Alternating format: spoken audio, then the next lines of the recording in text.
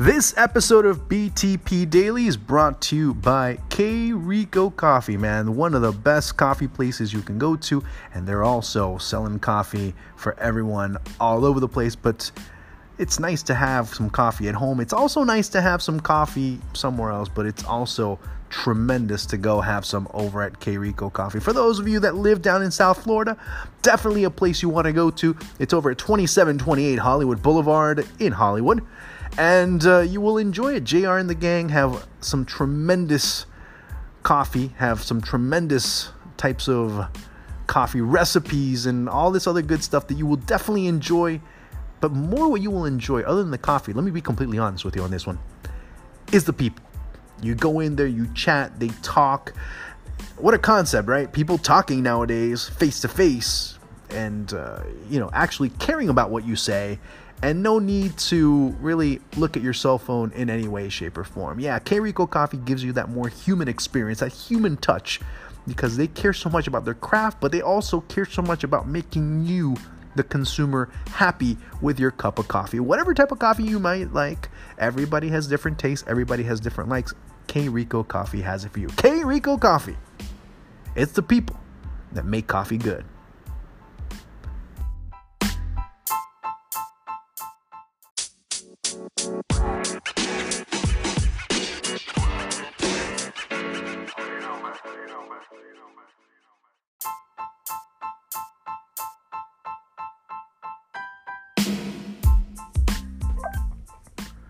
El Gringo has been around for about 20 plus, almost 30 years with Boca Juniors. If there's a person that the players, the staff, and the executives of Boca Juniors really depend on blindly, it's a driver. And it was sad to hear his story after everything that occurred in what was going to be the first leg of the Copa Libertadores, or actually the second leg of the Copa Libertadores final, I should say. Hearing him say, you know what, I got knocked out. You know, he talked about driving through pretty much a war zone. He said an army was pretty much waiting for him, waiting for that bus to come by, and they pelted the bus with rocks and all types of projectiles. Of course, somebody was able to even throw some tear gas into the bus, and that's when things got crazy. It seemed more of an action movie than an actual drive to a game. It seemed something out of Money Heist or any of the other series that are quite filled with drama and these intense chase scenes that can occur throughout, a series or a movie. That's what it seemed like. One of those rocks pierced through. It shattered the glass that El Gringo was sitting next to where he was driving that bus. Another rock comes and hits him in the head, knocks him out cold, at least for a few seconds. Now, think of what's happening here. Visualize this for a second. A bus driving, and the bus driver is knocked out unconscious. Fortunately, one of the vice presidents of Boca Juniors was able to jump out of his seat, grab the steering wheel, and control it enough. Because if not, that bus was going to be going right into a multitude of fans. Didn't matter who it was, but that's the direction they were going. If not, we could have been talking about a very tragic situation where people would have been dead, injured, and God knows what else. He was able to regain consciousness. He said, I just saw the rocks coming in. I don't remember anything else. And all of a sudden, I wake up again. I reach my hands out, grab the steering wheel as firmly as possible, and I drive in. And it looked weird when Boca's bus was driving into the El Monumental. When they went in, it just looked hurried. It looked and quite obvious. There was players that were suffering from shards that had pierced through their skin. A couple of players had a couple of shards that went into their eyes. And even some had to be dealt with as far as tear gas was concerned. Fernando Gago talked about him having to take medication because he was getting an allergic reaction to the tear gas that he had just inhaled. Carlos Tevez was vomiting all over the place. There were several players that were affected, but not, according to the eyes of CONMEBOL, no, that's fine. It wasn't bad enough. Let's go out there and play. But then again, that's CONMEBOL for you. Then again, that's how South American football has been. Let's not point the finger at CONMEBOL alone. There's a lot of guilty culprits in this one. Oh, you better start using other people's fingers in order to start pointing the blame. Let's go back a few years, 2002. When some fans of San Lorenzo started throwing rocks at a player from Bolivar. Let's even go further back. Let's even go way further back. For those of you that might not be familiar with Bolivar, but you're sure as hell familiar with Celtic. 1968. Goalkeeper for Celtic goes out into the pitch over in Avellaneda. Fans are throwing rocks. One actually hits him, splits his head open. What happens? Celtic has to play with the backup goalkeeper. 1968. I'm talking about and using a reference for the past to talk about the present. Of course, I also mentioned 2002. I can also mention, I think it was 2010 when Independiente won the Copa Sudamericana, but they won it with a few months before having to play Defensor Sporting with a goalkeeper that had his head split open. And they did not want to risk being eliminated from the competition by walking out.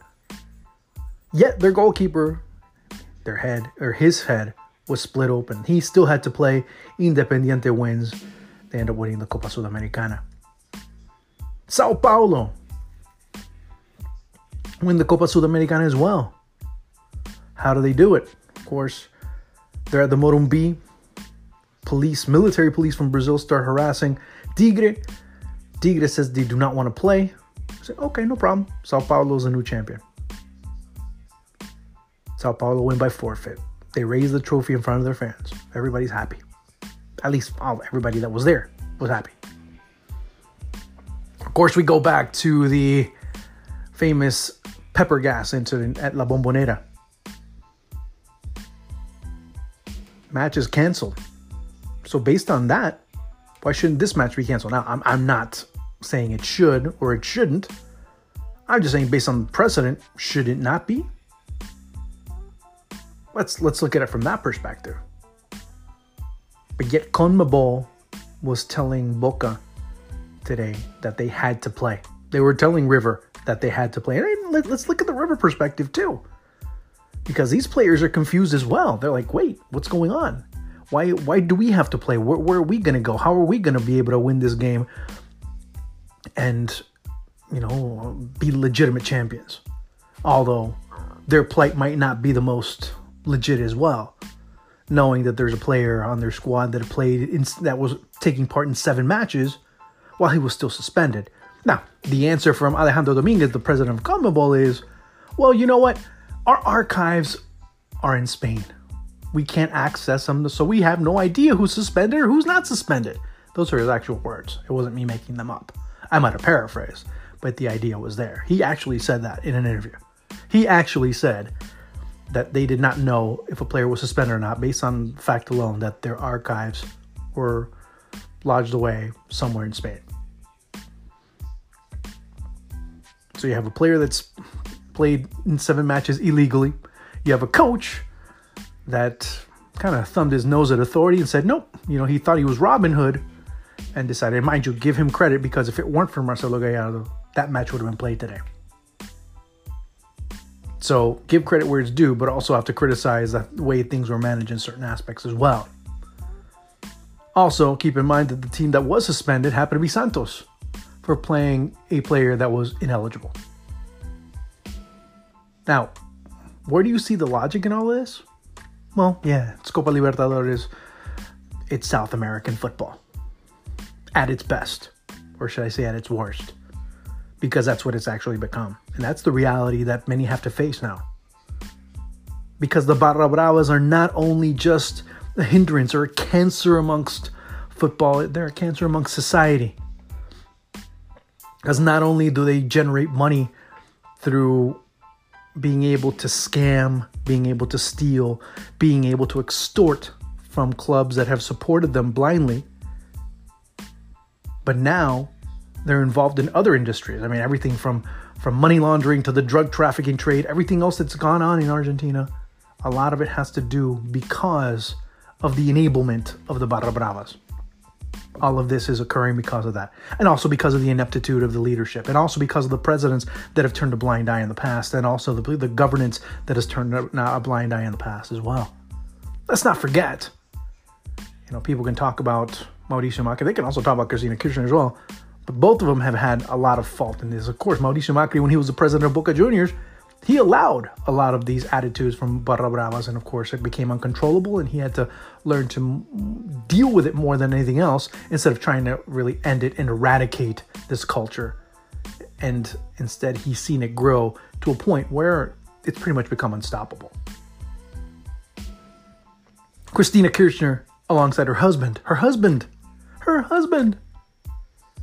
that decided to start an NGO, a non-governmental organization, for Barra Bravas to be able to go to World Cups and all types of matches around the world to be able to support the Argentine national team.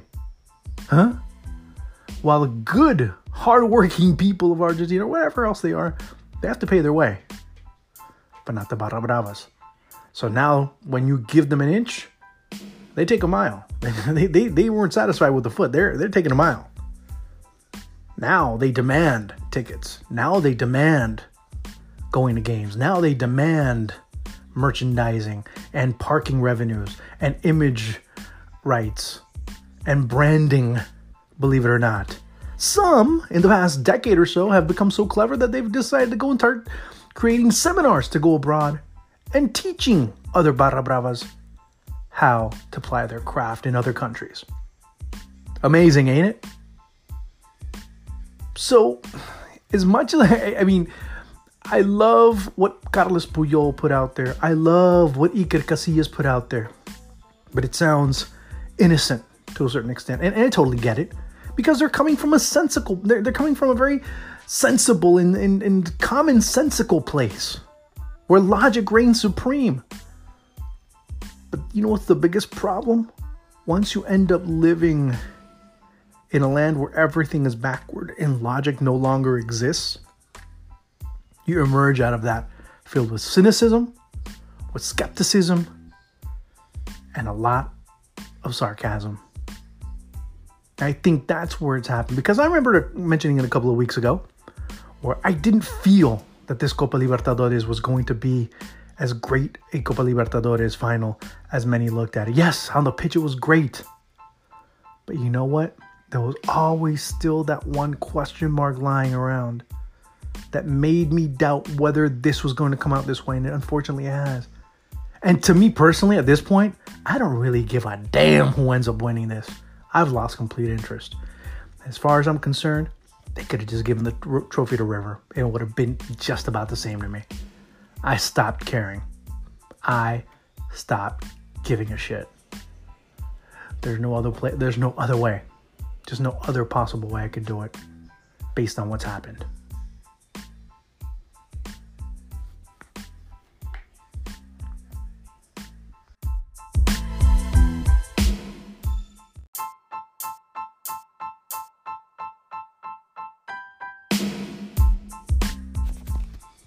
Now, why would I say that?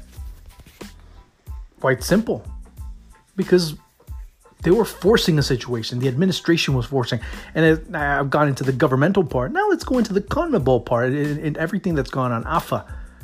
Chiqui Tapia, the president of AFA, vice president of CONMEBOL, had to be lured in for the second meeting. Mind you, he was there and he had some issues parking his car and all that other stuff. But you know what? What's frustrating even more so about this is the fact that he was nowhere to be found when the decision had to be made. Alejandro Dominguez, the president of CONMEBOL, talk about the new CONMEBOL and how CONMEBOL is going to change and how we're looking for great things out of this. When it came time to make a decision, he was nowhere to be found. Well, physically, he was there. He was in the middle of it. But mentally, he was out of it. So much so that Gianni Infantino, who happened to be a special guest, Don Garber, the president of MLS, all these other people that are looking along the wings and seeing all this unfold, like, I don't know. I would love to have been a fly on the wall there.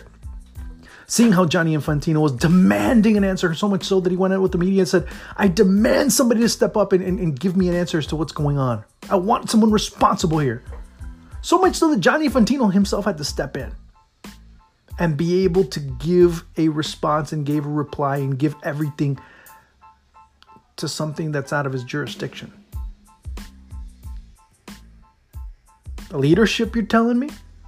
It's easy to go out during a draw and say, hey, this is going to be great. This is going to be fine. This is going to be excellent. It's easy to go in a photo op and take a picture and talk about how great things are going. It's easy to go in and have to deal with people talking about, hey, we're having profits and new TV rights and new TV deals and this and that and the other. That's the easy part. That's the glamorous part. That's the part everybody wants to do. But when it comes down to things like this, it just looked like a comedy show. Daniel Angelici was, despite him saying no, there were reports that were saying that he was being forced into playing today. If he did not play, he, or Boca Juniors, I should say, would have ended up being suspended 5 years. He'll deny that, but there were reports that were saying that, and there were people that confirmed that that was said, and that the conversation did occur. But Alejandro Dominguez, nowhere to be found. And this was a couple of notches below his pay grade. This is not what he gets. This is what he was elected to do and came up rather shortly. And what's even more questionable, this is the guy that everybody in CONMEBOL wanted in. This is the guy that everybody in CONMEBOL wanted to be president. After, of course, Nicolas Leos was in jail. And Juan Angel Aput, who's been in jail. And everybody knows what Alejandro Dominguez and his family have been about in Paraguayan society for over 40 years.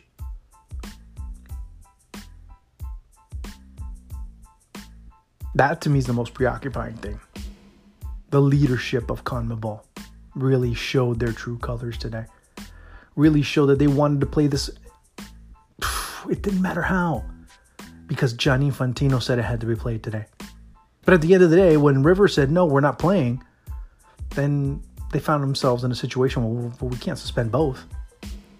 We can't kick both out. We can't have no winner, because that ends up killing our TV revenue. That ends up killing our TV rights going down the road. So they had to give.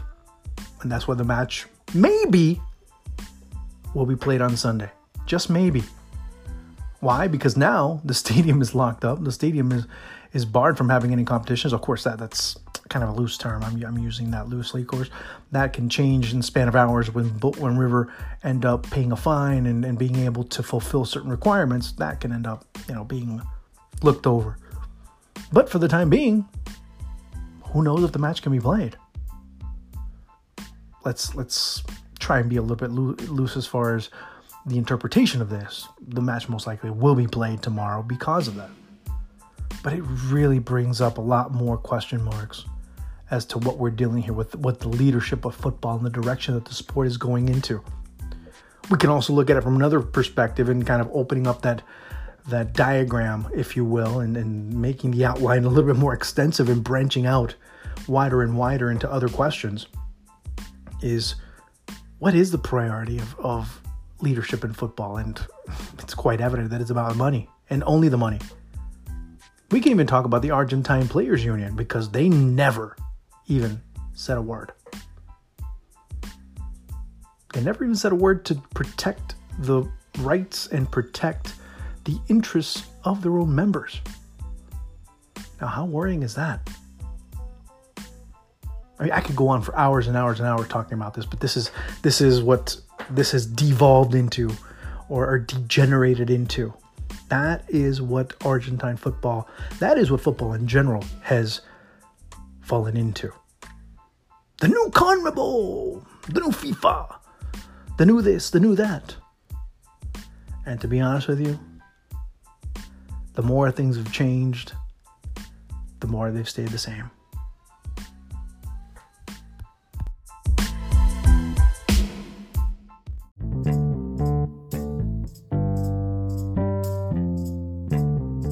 Hey everyone, glad to be back. Today in La Liga, well, it looks like between May 8th and May 11th, teams will start coming back. But, now I should add that but with a bit more emphasis.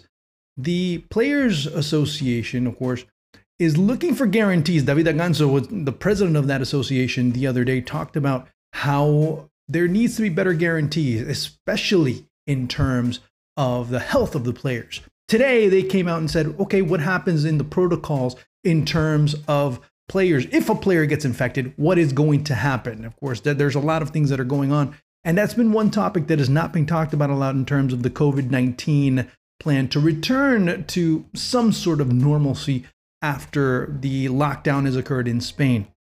That's one of the things that has occurred. But one team for sure that's ready and raring to go is Athletic Club. They've already announced that they will start testing players, or at least looking to test players once the tests are made available to the team. They're looking to start around May 8th. Of course, on Tuesday and Wednesday, they're looking to get started.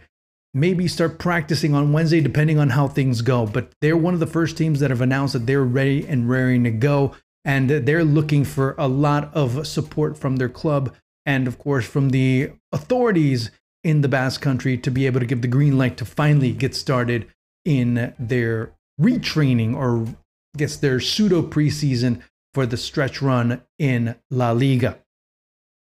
Arturo Vidal, is he staying? Is he going? Well, he could be one of the pieces that's coming through in the Lautaro Martinez deal. Inter the other day just made sure that he would be actually given a price tag, and you start looking at what Lautaro Martinez meant to Inter in the attacking front. So much for that Mauro Icardi ended up going to PSG on loan. Maybe he'll end up going there on a permanent basis. So, of course, it's not going to be a very easy or accessible price tag for any team that's willing to get him, especially Football Club Barcelona. So that's going to be very interesting to look at. But Inter, as in Inter Miami, because Arturo Vidal is also one of those names that's being mentioned in circles in Major League Soccer in order to get to Miami to be that star power, that main attraction for the pink and white in their inaugural season. Of course, they've only played 2 matches so far, have lost both. That's, of course, before action was stopped in that league due to the COVID-19 protocols that were installed by Major League Soccer and, of course, by the U.S. government. If Arturo Vidal does in fact go to Inter, does he get accompanied by Diego Simeone? Doesn't look like it, at least for now. Because Enrique Cerezo, the president of Atletico Madrid, he ended up confirming, hey, you know what? Cholo Simeone is staying until 2022. Will there be an extension? Well, that's still left to be seen. So it looks like Simeone will fulfill his contract and will remain the boss, the heart and soul, the executor of Cholismo in Colchonero land. So we'll see how that ends up playing out, especially next season when you have a team that's going to be looking very sharp, or looking sharper and with a better idea after a very disappointing league season. Not Champions League so far, that's been a different story. And finally, Alvaro Adriozola, his destiny seems to have been pretty much decided, as he didn't play for Bayern Munich when he was on loan from Real Madrid. So all signs pointing, actually not all signs pointing, everything has been confirmed pretty much by Bayern. They're not going to extend an option to purchase the Spanish fullback. And you know what? He didn't play. He couldn't contribute. He couldn't do his thing. What can I tell you? That's going to happen. That's part of the thing with Bayern. It's a very different situation compared to Madrid, but there is a sort of pressure. There is a system in place. There is a need for consistency, and there's a need to understand that there will be competition both at right back and at left back. And Adriozola wasn't able to cut the mustard there. So he'll be returning to Real Madrid very, very shortly. Ladies and gentlemen, that's been it for today. Thank you so much for watching. Of course, make sure you subscribe. Make sure you press that little bell. I always would appreciate that. Always give me a good thumbs up and see what's up. Leave me comments, man. Let me know what you want. Let me know what you want to talk about. I'm not only going to be doing La Liga, I'll be doing a lot of other things. Make sure you're checking it out. Make sure you're checking me out over on Twitter, over on Instagram, and of course on the different platforms on television that you will also be seeing me throughout the world. So make sure you're checking it out, okay? Talk to you later. Ciao.